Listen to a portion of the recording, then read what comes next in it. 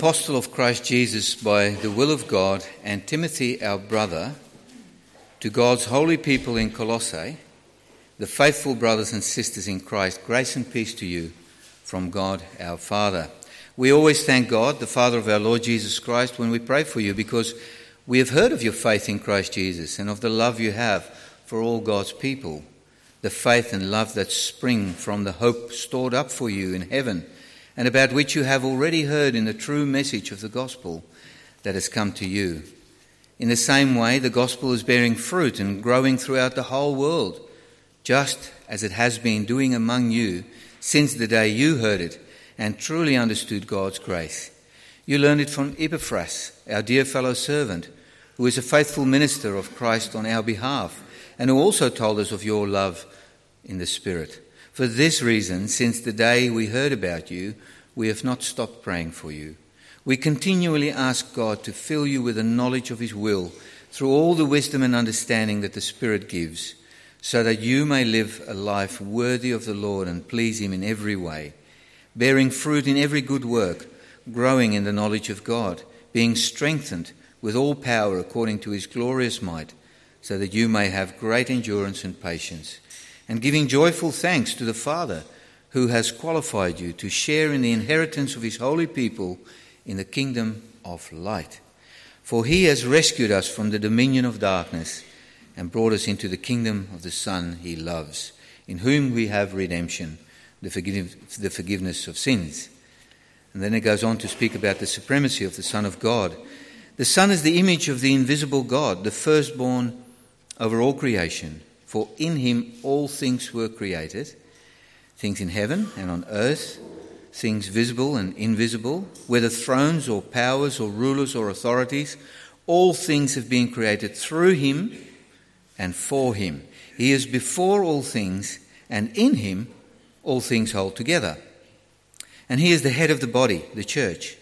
He is the beginning and the firstborn from among the dead, so that in everything he might have the supremacy. For God was pleased to have all his fullness dwell in him, and through him to reconcile to himself all things, whether on earth or things in heaven, by making peace through his blood shed on the cross. Once you were alienated from God and were enemies in your minds because of your evil behavior, but now he has reconciled you by Christ's physical body through death, to present you holy in his sight, without blemish and free from accusation. If you continue in your faith, established and firm, and do not move from the hope held out in the gospel. This is the gospel that you heard and has been proclaimed to every creature under heaven, and of which I, Paul, have become a servant. Nathan.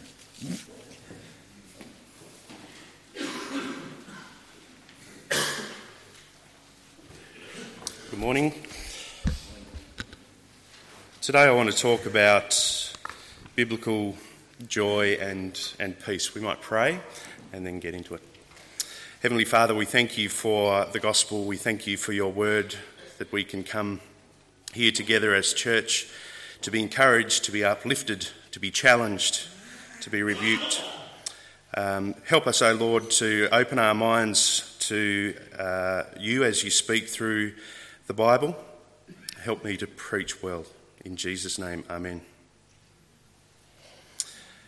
As a 3rd century man was anticipating death, he penned these last words to a friend. It's a bad world, an incredibly bad world. But I have discovered in the midst of it a quiet and holy people who have learned a great secret. They have found joy, a joy which is 1,000 times better than any pleasure of our sinful life. They are despised and persecuted, but they care not. They are masters of their souls. They have overcome the world. These people are the Christians, and I am one of them. The only true joy that a human being can have is in being united in peace with their Creator through the death and resurrection of Jesus Christ. Knowing this peace that we have with God produces joy, as the title of this sermon puts forth. Now, there's lots of things in this world that can bring us happiness. The birth of a child, catching up with a long-lost friend, getting married to the love of your life, buying a new house, listening to heavy metal. But the happiness is not always lasting. Cute little babies turn into teenagers. Friends let you down. The honeymoon period of marriage comes to an end. And paying a mortgage can be a burden. We can even find joy in sin. But as we know, the joy that sin brings is brief at best and is quickly followed by guilt, shame, hard-heartedness, blame, and the impending fear of being found out. True, lasting joy can only be found in the gospel of peace. In order for us to know this peace and experience the joy of salvation, we need to remember the bad news of where we have come from. Joy is inextricably linked with peace. Where there is no joy, there is no peace. A week ago, I had one of those weeks. I was letting people down, people were letting me down. There was no peace, and most certainly no joy in the situation. But once the issues were sorted, once peace was restored, once there was confession and repentance and forgiveness, there follows that great sense of relief and joy because previously strained relationships were restored. And this is even more of an issue where there is no peace with God. Outside of Christ, there is no forgiveness. I ask my students as a Bible teacher, I ask them, how do we receive forgiveness from God? And the common perception is that we just ask for it and he forgives us. I ask, how are we saved? And a common response is that we must ask Jesus into our heart. Now, while these responses are not completely wrong, they are completely inadequate. Outside of a connection with Jesus Christ by faith in his death and resurrection, there is only wrath and judgment. Forgiveness and salvation are only found in the cross of Christ. In our text, verses 13 to 14, if we read them in the negative, they mean that outside of Christ we are in the dominion of darkness, in desperate need of redemption from our sins. If you look down at verses 21 to 22, Paul shows us that we were alienated from God. We were enemies in our minds because of our evil behaviour, and that we were blemished, and that we stood accused. Have you felt the burden of sin? Do you see the burden of sin in this world? We live in a world that is ravaged by warfare, injustice, greed, materialism, violence of all kinds, religious confusion and idolatry, poverty, and a history littered with vile leaders who only promote suffering. We live in a world that has corporately rejected its creator, and we each individually sin and bear the burden of that sin. We need someone to forgive us. We need someone to save us. We need someone to lift the burden of sin and death and hell. Let's now look at the one who came to lift that burden. In contrast to sinful humanity just mentioned, stands Jesus Christ. When you read through the Gospels and look and listen to what Jesus says and does, we need to remember that this is the creator of the world who has entered into his own creation. As we listen to his teaching, watch his compassionate healing, marvel at his supernatural power over creation, as we stand in awe of his authority over evil and death, and look at who Jesus really is, we realise that Jesus is God. Have a look at verses 15 to 20. He is the image of the invisible God, the firstborn over all creation. For by him all things were created, things in heaven and on earth, visible and invisible, whether thrones or powers or rulers or authorities, all things were created by him and for him. He is before all things, and in him all things hold together. and he is the head of the body, the church. He is the beginning and the firstborn from among the dead, so that in everything he might have the supremacy. For God was pleased to have all his fullness dwell in him, and through him to reconcile to himself all things, whether things on earth or things in heaven, by making peace through his blood shed on the cross. Wow. Jesus is God in the flesh. And today is Palm Sunday, where we might remember Jesus' victorious entry into Jerusalem. We remember that the God of all the universe comes as a man riding humbly on the foal of a donkey on his way to victory. But what's the nature of that victory? Making peace through his blood shed on a cross, in verse 20. Jesus' ministry to reconcile the world to God comes at a price, at the price of his own blood. In each of the gospel accounts we are told about the life and ministry of Jesus, which shows us glimpses of who he is. But the supreme revelation of who Jesus is comes at the end of these accounts. Jesus' death on the cross and his resurrection is God's grand self-disclosure. This gospel, this good news, is God's glorious unveiling, which shows us the extent of our sinfulness and the extent of God's love for us, that he would not leave us in our sin and come in judgment and wrath, but that he would experience the judgment and wrath that we deserve by sacrificing his only perfect, sinless Son in our place. And so the call goes out to all the earth to receive this gift of salvation by faith, confessing our sin, repenting and trusting God to accept us on Jesus' behalf. Verse 6, all over the world this gospel is bearing fruit and growing, just as it has done among you since the day you heard it and understood God's grace in all its truth. And verse 23, this is the gospel that you heard and that has been proclaimed to every creature under heaven. This gospel, this good news, is that Jesus is God, who lifts the burden of sin and brings peace between us and God, resulting in an unshakable joy. We've looked at what we were, sinners under the wrath of God. We've looked at who God is and what he has done for us. And now we will look at what we are, at peace with God in Christ. Biblical joy is different from worldly happiness. Happiness is more of a feeling that can change from day to day. Joy is linked to appreciation and rejoicing because of what someone has done for you.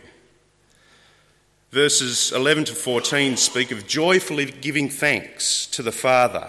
Why? Because he has qualified you to share in the inheritance of the saints in the kingdom of light. He has rescued us from the dominion of darkness. He has brought us into the kingdom of the Son he loves, in whom we have redemption, the forgiveness of sins. So the joyful thankfulness is connected to those things. Joy is a state of being. It sounds a little bit Buddhisty, but Christian joy is a state of being. It is what we have as a result of being at peace with God. Joy is peace dancing. That is, it is the expression of peace.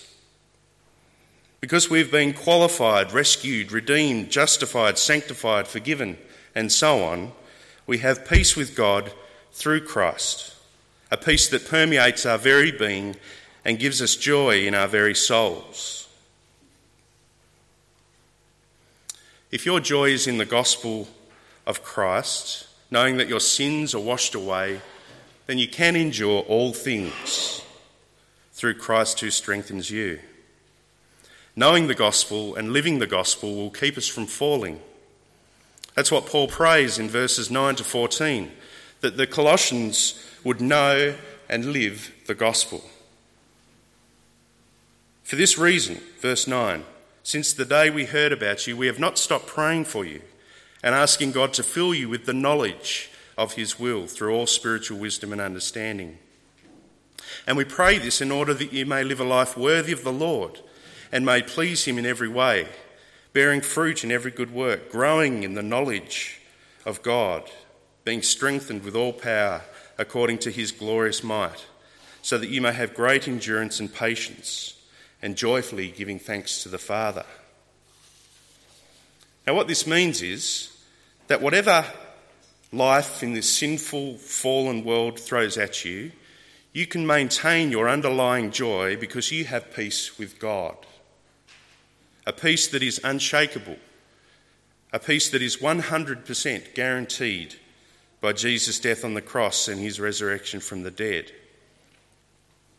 I was speaking with a dear Christian sister just the other day who told me about her struggle with cancer at the same time as living with a husband in deep depression.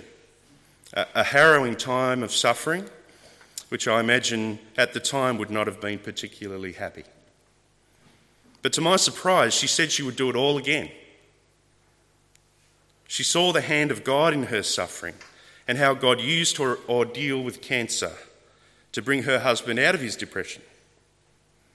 And her attitude reminded me of the words of Hebrews 12. Let's fix our eyes on Jesus, the author and perfecter of our faith, who for the joy set before him endured the cross, scorning its shame, and sat down at the right hand of the throne of God. You will have trouble in this world. You may struggle in your marriage. You may have struggles in your job or not having a job. You may struggle with physical or mental illness. You may struggle with your parents or with your children. You may struggle with your Christian brothers and sisters. And as a side note, it's good to rebuke, it's good to challenge, it's good to expose and those sorts of things as well. But at the same time, it is also important to try to be a source of joy rather than pain to our Christian brothers and sisters. For many of us, it's a miracle to get out of bed in the morning. So sometimes we need to give each other a break. I need to do that as well. All of these things and more will try to sap your joy and take your focus off Christ. But let them instead do the opposite. Let your suffering point you to Christ, to remember the joy set before you, your eternal salvation in him. As Christians, we should be the most joyful people in the world, and yet this is often not the case. There's a story of a church conference in Omaha. People were given helium-filled balloons and told to release them at some point in the service when they felt like expressing the joy in their hearts. All through the service, balloons ascended, but when it was over, half of the balloons were unreleased. Let your balloon go.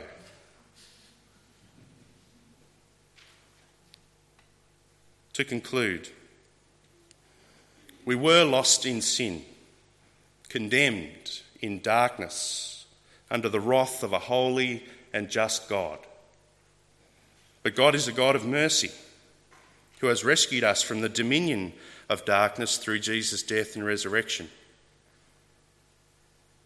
And so now we are at peace with God, and we find joy in that peace, even in the midst of suffering. As Peter says in 1 Peter chapter 1, praise be to the God and Father of our Lord Jesus Christ. In his great mercy, he has given us new birth into a living hope through the resurrection of Jesus Christ from the dead, and into an inheritance that can never perish, spoil or fade, kept in heaven for you, who through faith are shielded by God's power until the coming of the salvation that is ready to be revealed in the last time. In this you greatly rejoice, though now for a little while you may have had to suffer grief in all kinds of trials. These have come so that your faith, of greater worth than gold, which perishes even though refined by fire, may be proved genuine and may result in praise, glory and honour when Jesus Christ is revealed. Though you have not seen him, you love him.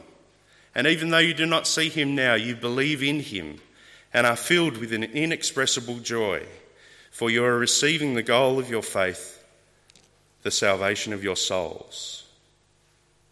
Joy is peace dancing. Let's pray. Father in heaven, thank you that you have rescued us. Thank you that you are the God that you are, a God of kindness and mercy. Thank you for the joy that you place in our hearts at knowing the peace that we have through Jesus. Help us, Lord, whatever we go through in our lives, to remember the gospel, and may the gospel be our sole source of joy. In Jesus' name, amen.